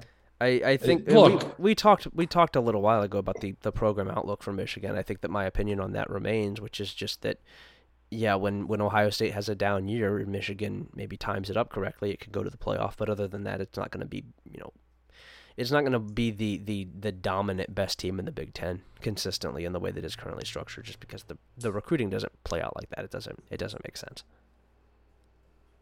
Yeah, I mean, I think like it's just every time Ohio State loses to Michigan, it goes through an existential crisis that makes it reshape who it is as a program. Mm-hmm. You know what I mean? Like the lose to Michigan or Tressel, and he goes out and gets Terrell Pryor. Like you lose to Michigan under Luke Fickell, and they're like, okay, let's go to Urban Meyer. You lose to Michigan under Ryan Day, and they're like, we'll go spend $2 million a year on the best defensive coordinator available in college football. And it's just they'll keep doing this forever. Like like we'll grow a new billionaire deep in the heart of Dayton somewhere to come fund come fund the next NIL collector for Ohio State if that's what needs to happen. Like there's just not a scenario where Ohio State will ever let Michigan pass this program for more than a year at a time ever again. Yeah. The psychosis that is deeply rooted in this fan base now is never going away. Yeah. It is like an indelible stain on our hearts. Like we are in the heart of darkness. And we love it here. That's the best thing. We love it. We are as deep in the jungle of hate and of passion as you can possibly get. And it's our fucking jungle. Like no one else lives here the way we do. Mm-hmm. Alabama fans think they have a rivalry. There's not a rivalry that Alabama has. It's this fucking joke of a rivalry. They don't care about it. They lose that rivalry like, 2 of every 5 times. They just don't care. doesn't mean anything to them at all. It means nothing as long as they win a national championship. Like Ohio State fans, a lot of them, they're like not all of them, but I'd say a not insignificant minority of the fan base would prefer to beat Michigan and lose in the playoff than they would to win a national championship at this point. I think that's fair. Yeah. I've seen people say something to that exact effect before. A lot of people. Times. Yeah, it's like a common argument every year. Like, it's just not going to happen. And like Ohio State has not lost back-to-back games against a conference opponent in 18 years. Mm-hmm. It's happened twice the last 25. They've, Jim Harbaugh has never posted back-to-back top 10 seasons in 11 years of Power 5 head coach, right? Yeah. Every time a Big Ten team finishes the top 10 for 1 year, on average in the last decade, they've regressed by 2.5 wins the following season. Yeah. Michigan loses 8 defensive. That's non-Ohio State Big Ten teams. That's not Ohio State Big Ten teams, correct? Should clarify that. Yeah. They lose 8 defensive starters, including the best player they've had in this century. Yeah. You know what I mean? They're a team that probably should go 10-2 because of an easy schedule, but I think they're going to find a way to lose some games because I think people are forgetting pretty easily how terrible they were in 2020. You can call it a pandemic year, whatever you want. Like that team was really fucking bad, and they were soft too. And they had the right combination last year. Credit to them. It's a great season. It's one of the best seasons they've had. It's probably one of the top 5 seasons they've had in the last, 40 years. That's nice and all, but it's not a team that's going to do it again. That's like Michigan football is Iowa. Like they had one great year. That's really cool, but it's just not happening again. Yeah, it's like really talented Iowa, of the maximized version of Iowa, essentially. Yeah, I don't disagree with that. I think that Michigan is I think we've seen about what the ceiling could be. I think that they can reach that again at some point. They're not going to every year. I have Ohio State on this list because it feels like it's like a Dark Souls hollowed team, right? There's no heart here. There's no soul. I don't know what that means, by the way. I don't play Dark Souls. It's like a guy who died, I think. I also have not played it. I see people reference it. It's like a guy who died. And he's unbelievable. He's still walking around. There are some guys who listen to this show who play video games. They can let me know if that's right, but I think it's like a guy who died. But that's what this team feels like to me. They have a bunch of talent. They have a whole bunch of 5 stars, but not really any of them on the other side of the ball from offense, right? You have a bunch of good 5 stars on offense, but none of the defensive 5 stars have proven much of anything at all. They are going to get better coaching, but they're all also 20 pounds overweight and don't move very well, and so I don't know how much it's going to matter. And so it just like... And then I watched these guys in practice. I watched them, I'm going to watch the spring game this Saturday. I'm going to go watch the spring game from the press box, and I'm going to see Javonte Jean-Baptiste with the first team. I'm going to see Zach Harrison with the first team. And so... It's a spring game. Who cares if it's the first team? Yeah, and then when they play Notre Dame and they're on the first team again, we'll have a new conversation about it. But it's just, it doesn't really feel like there's... We talked before about how they compare themselves to Georgia and Alabama. This team is so distinctly below those two in terms of its program structure, in terms of the athletes that it has, the coaching that it has, everything. And it's just, they are going to beat Michigan. I think Ohio State is going to beat Michigan probably pretty handily. But Ohio State's comparing point here at the national level is Alabama and Georgia, and it's not there. It is not there talent-wise. It's certainly not there coaching-wise. And so I think they're just sort of stuck here. They're hollow. They're perpetually... I think, hold on, I want to push back on that. I think Ohio State's last year team was absolutely correctly, you're 100% correct, they were not in the athletic level of Georgia or Alabama last year. Georgia and Alabama do still have better infrastructure to continue developing athletes. I'm not arguing that. I've talked about it at length.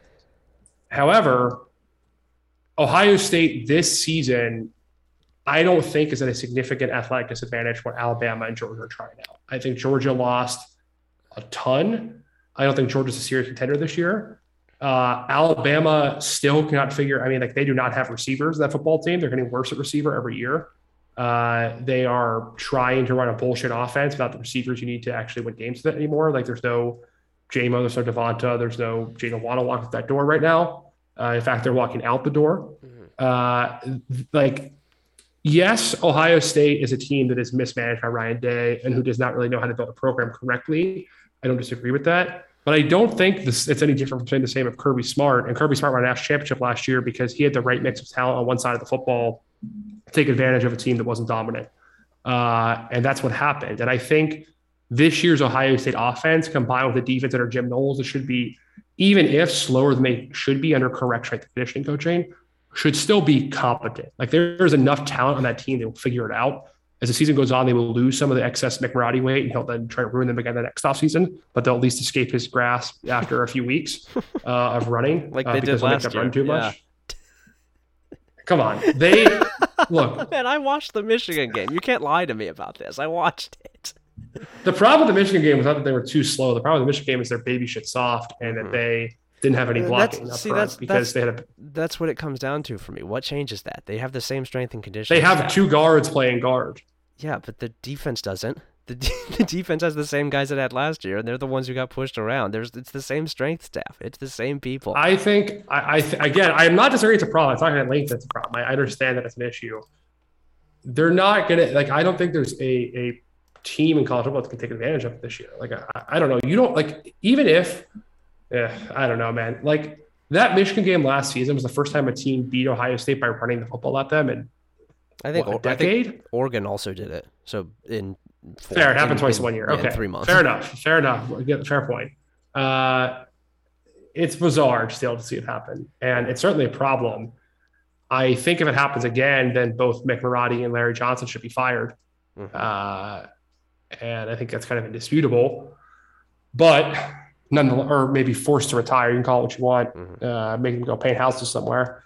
But I think that despite all of that having been said, literally just by having a semi-competent defensive staff, having a coordinator who knows what he's doing, Ohio State can trot out the players it has, even if they're weaker and smaller or slower than they should be. Definitely not smaller.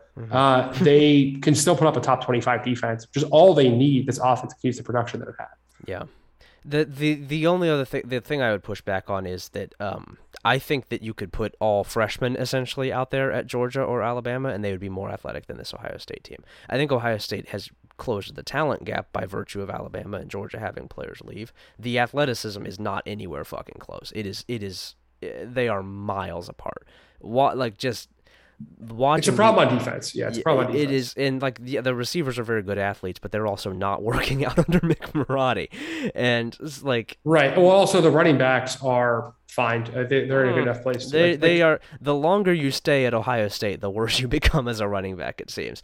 It's true. And save for J.K. Dobbins, who I don't think was by virtue of development as much as it was offensive scheme.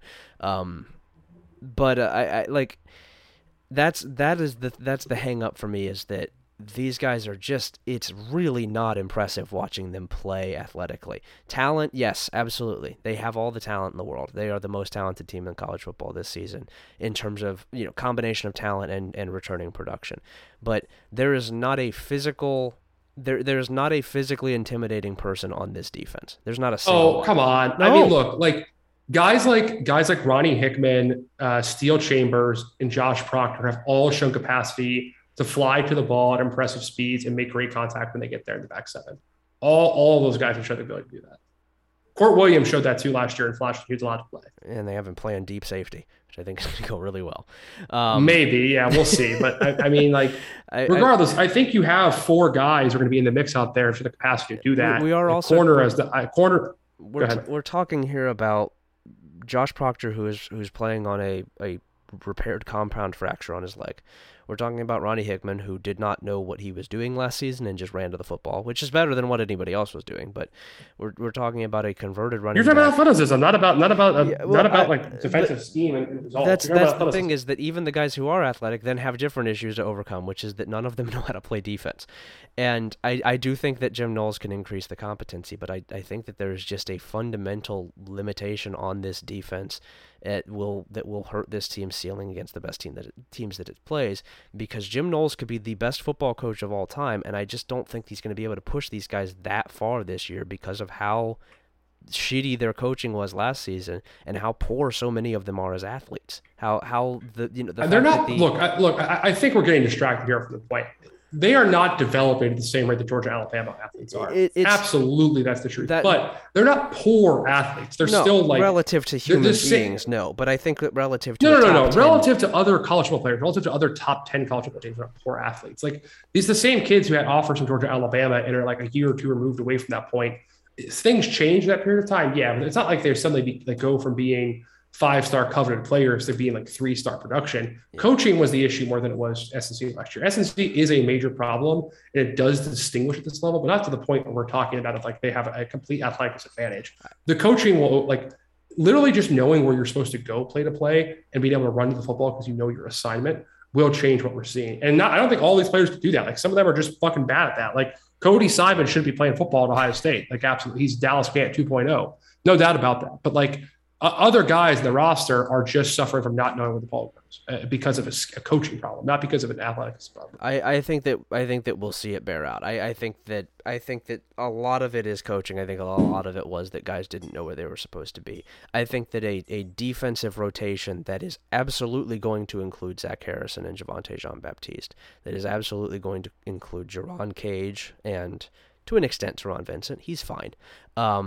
That will have Cody Simon and Tommy Eichenberg, and all of these guys who I'm naming playing significant minutes is still going to be limited athletically in a way that it just frankly shouldn't be with the kind of talent that they have. And that's why they're. I agree. They're shooting themselves in the foot. That's why that's why they are in my haters ball, and that's why I think that they absolutely could lose in the playoff to a team that they have no business losing to in terms of experience returning. This should be a walk-away national champion, and they're not going to be. They might win. But you're also arguing that, like, I mean, I don't know. Like, we have seen the depth chart already change fairly substantially under like one spring of Jim Knowles. Let alone before, like, I mean, I guess they're in the spring where they're protecting numbers to a certain level. Yeah, like, he added a position, but I still see the top defensive line, and it's not the sophomores, it's not the young guys. Maybe it will be, but Ohio State has never done that, ever. There's no history of Ohio State doing that. They don't do that. And so unless... The young guys at D-line?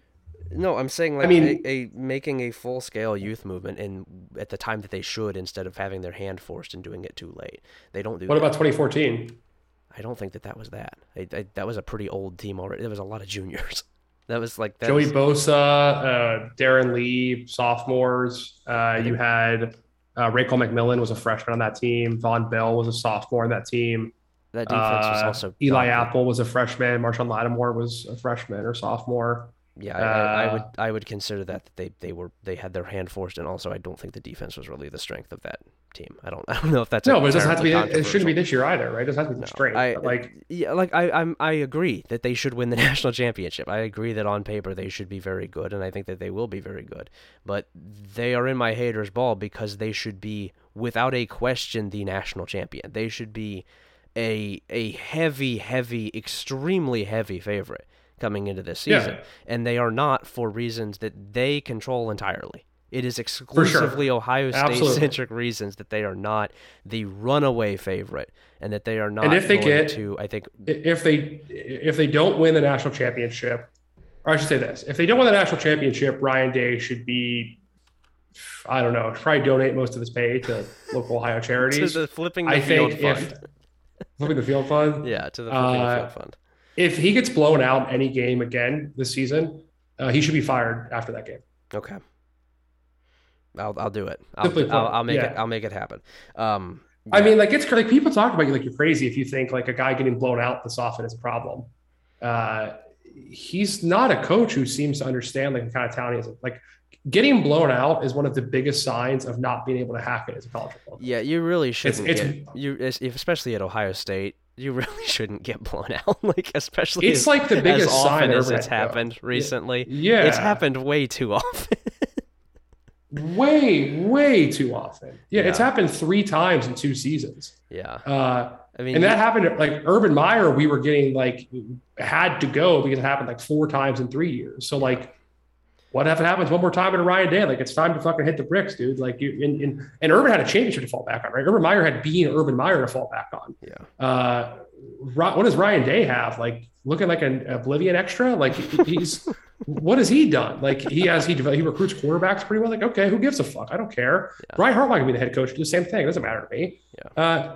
Like, if Ryan Day can't figure out how to prepare his team and understand what goes into a successful program, like, I still think a lot of people are in excitement mode because he hired Jim Knowles. Mm-hmm. And I still, again, do think Ohio State, despite all these flaws I'm about to reel off, can win the national championship and is the favorite. Yeah, I think Jim Knowles is a very good coach, and I agree that Ohio State should, in theory, be the favorite. My issue is more with what they've put on the field the last 2 years has not reached the expectations that it realistically should have had for itself. Definitely. And also, I don't think Ryan Day shows an understanding or shows the capacity to understand his program in a way of what's actually wrong with it. He's playing football whack-a-mole. It's the defense, first of all, defensive talent was a problem because of the failures of the Urban Meyer recruiting at the end on defense. So he brought in Kerry Combs to fix that, but then also Kerry Combs couldn't coach. So he brings in Jim Knowles to fix that. And he still has 4 defensive coaches, has not fixed that yet, still has a special teams coach for no reason who does nothing to the program. Yeah. He's still there. He still has a bad S&C coach. He's still there. No fixes there.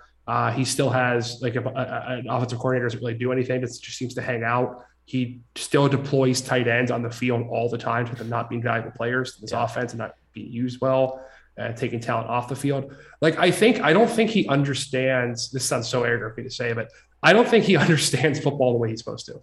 I think he's a very good schematic mind who can draw up offensive play calling and develop quarterbacks in a very impressive way. I do not think he understands program building at the college football level the way you have to be a successful multi-time champion coach. Yeah. He might win one the way Jimbo won one by having the right mix and having the right talent, a quarterback in the right season. But he doesn't actually, I think, understand how to program build a sustainable way to win national championships. Yeah, I don't know that I would say that he doesn't understand football, but I do think that he is. I have not yet been shown that he is more than a very good coordinator, right? Sure. Yeah, coordinators can win as head coaches. They can win national titles as head coaches, but in the long term, when you're building a program, it's just not. It's not how you do it. The best head coaches are not coordinators. They are not people who think like that. It's much more of a macro level. It's much more, talent development and management, not just on the roster, but within your staff and within the entire building in a way that just is hard to develop. We come off like we don't, we outright hate Ryan Day. I don't hate Ryan Day. I think that he's overwhelmed by the situation. You might. I'm not going to speak for you, but I think that he's getting there. He's I will say he's at a real turning point, right? And my personal opinion, I was on his ass last year because I do think that this is a critical season for him as well. Not just for crazy season. People like us. I do think that this is a critical season for him, and it's a critical season for Ohio State too. If he gets blown out in another game this season, or if he misses the playoff again, he's Dabo again, except without 2 national championships. He's just fallen off that fast. He's You know what I mean? You can't let that happen. The program you're at, the caliber program you're at, you can't do that. It's not acceptable. To put way too much on one game, they come out and lose to Notre Dame. The situation is dire. The situation is legit. It really very is. Dire. You're adding so much fuel to Marcus Freeman. You're letting Notre Dame change their own narrative as who's the top in the Midwest. You're again showing yourself to be an unprepared, undisciplined football team who cannot play against big opponents. All of a sudden, that 2020 Clemson game is the biggest fluke of college football history, recent college football history. Yeah, he's not it's just, again, it cannot happen. He has to get to the playoff this year. I don't think he has to win the national championship, but he must win the Big Ten. He must beat Michigan. He must beat Notre Dame. He must make the playoff. Yeah. He must make the national championship game, I would say, and he cannot get blown out. That's the minimum standard for the season for him to be I think that not on the hot seat next year. Yeah, I think that if Ohio State gets to the playoff and loses because it is limited athletically defensively, or because it is limited with top end talent defensively, but wins the Big Ten, is undefeated, you're probably fine with that, right? I'm not going to speak for you, but generally speaking, the general you is probably fine with that at Ohio State because. Well, that's his problem. No, it's not, because he's been there. It'll be his I agree, but I do think that with a new defensive coordinator, you can at least make the case that, you're going to get new defensive guys in there. And maybe if it... Yeah, but if you just had a guy who's been a defensive coordinator on the top defense of college football and seems to know everything, and even he can't get it right to the point where it has to be because of your athletic problem, and you don't fix the problem with the athletes, you don't fix the development issue. That extends beyond the season, obviously. Well, there's no chance he's going to fire McGrady. It just literally will not happen. He's not going to do it as long as he's coached. I'll ask real quick as we have we have decided to blow past any sort of time requirements, I do want to ask you real quick. What does get Mick Marotti? What are we at? What time is it? It's 9:58 my time. We've been no. What's the 1 podcast time? hour 43. Before we started the podcast recording, I was like, we might just go 60 today. I'm gonna be a quick one. We were on pace for it, and then we started the show, and that became an issue for it. I do want to ask you real quick. Is sacrifice essentially not like doing it purposefully, but would you sacrifice this season of Ohio State football to get Mickey Marotti fired? No, it's not. No, I wouldn't. No, because I think they can win a national championship with him as the strength coach. Okay, which will then torture me personally, but a natty is worth so much, man. Like they're pretty rare. Like winning a national championship was worth the next 3 years of Urban Meyer, next 4 years of Urban Meyer. So what does get him fired then? What, if anything, what would get Mick Marotti fired? He has to retire. Like honestly, I would say us winning a national championship is a great reason for him to go retire. Maybe God, if Urban feels comes like back, extremely wishful thinking on your part. That feels like incredibly wishful thinking. I don't know. Like, I don't know what it'll take. Maybe I need to ask him personally. Yeah. We'll track him down. We know what Jimmy goes to.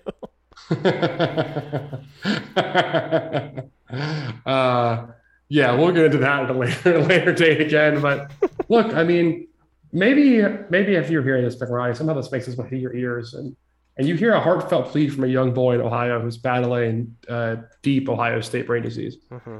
Here's my plea to you: look around and ask yourself, are you doing the best you can really do? Are you really giving it your all? Like, are you learning new things? Are you trying new things? Are you keeping up with modern methods? Are you testing everything you do? Are you like experimenting to see if it's actually working? Are you thinking through every part of your process? Are you just coasting? Are you just cashing paychecks from the Ohio State University and letting go with what will happen? Are you hiring smart assistants? Are you guys developing things based on empirical principles? Or are you just kind of hanging out and winging it? Is a man who's your height supposed to be coaching a program like this? Have you thought about that? Mm-hmm. Are you meant to do this job? Are you man enough for this, Mickey? Are you man enough to do this? What do you bench? What's your max sitting reach, dude? What is your max sitting reach? What's your velocity? What's your velocity at 60%, 10 by 2? Yeah. What's your force production? Mick, what size pants? What's your inseam? What size shoes are you wearing, Mick? What's your mother's maiden name? Who was your first pet? Are you high right now? Do you ever get nervous? Are you getting money? Mick, how can you hate from outside of the club? You can't even get in. Look, Mick. It's time to go, dude. It's time to hit the fucking bricks. It's time to get a new job. You're worn out your welcome. Mm-hmm. The Ohio, listen, it's a matter of time. I'm telling you, we may have a relatively insignificant podcast. I'm not exactly Captain a million followers over here, but I promise I will post my way to turning the state of Ohio against you. You can leave at your own free will, or I will turn the average like Buckeye fan 7724 poster. By the way, check that account. I bet it exists. Into someone who like knows your name and hates you in a message boards. We will do this. We will post our way into making you public enemy number one. Yeah. You can leave your own volition, or we can do this. Ryan he's storming the Ohio State house. It will happen, Patrick. We will. The strength of our arguments, the strength of our convictions. Yeah, and the strength of us physically. Yeah. Strength of us physically. Yeah, us for sure. Both of us combined. Yep. The will of our holy Buckeye Jihad. Let's say your holy Buckeye Jihad.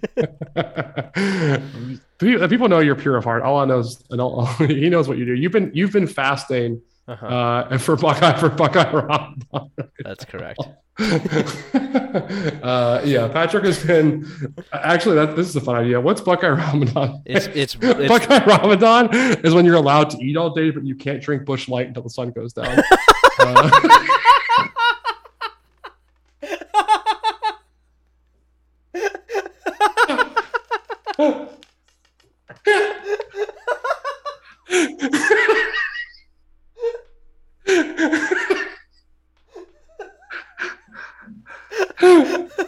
Yep.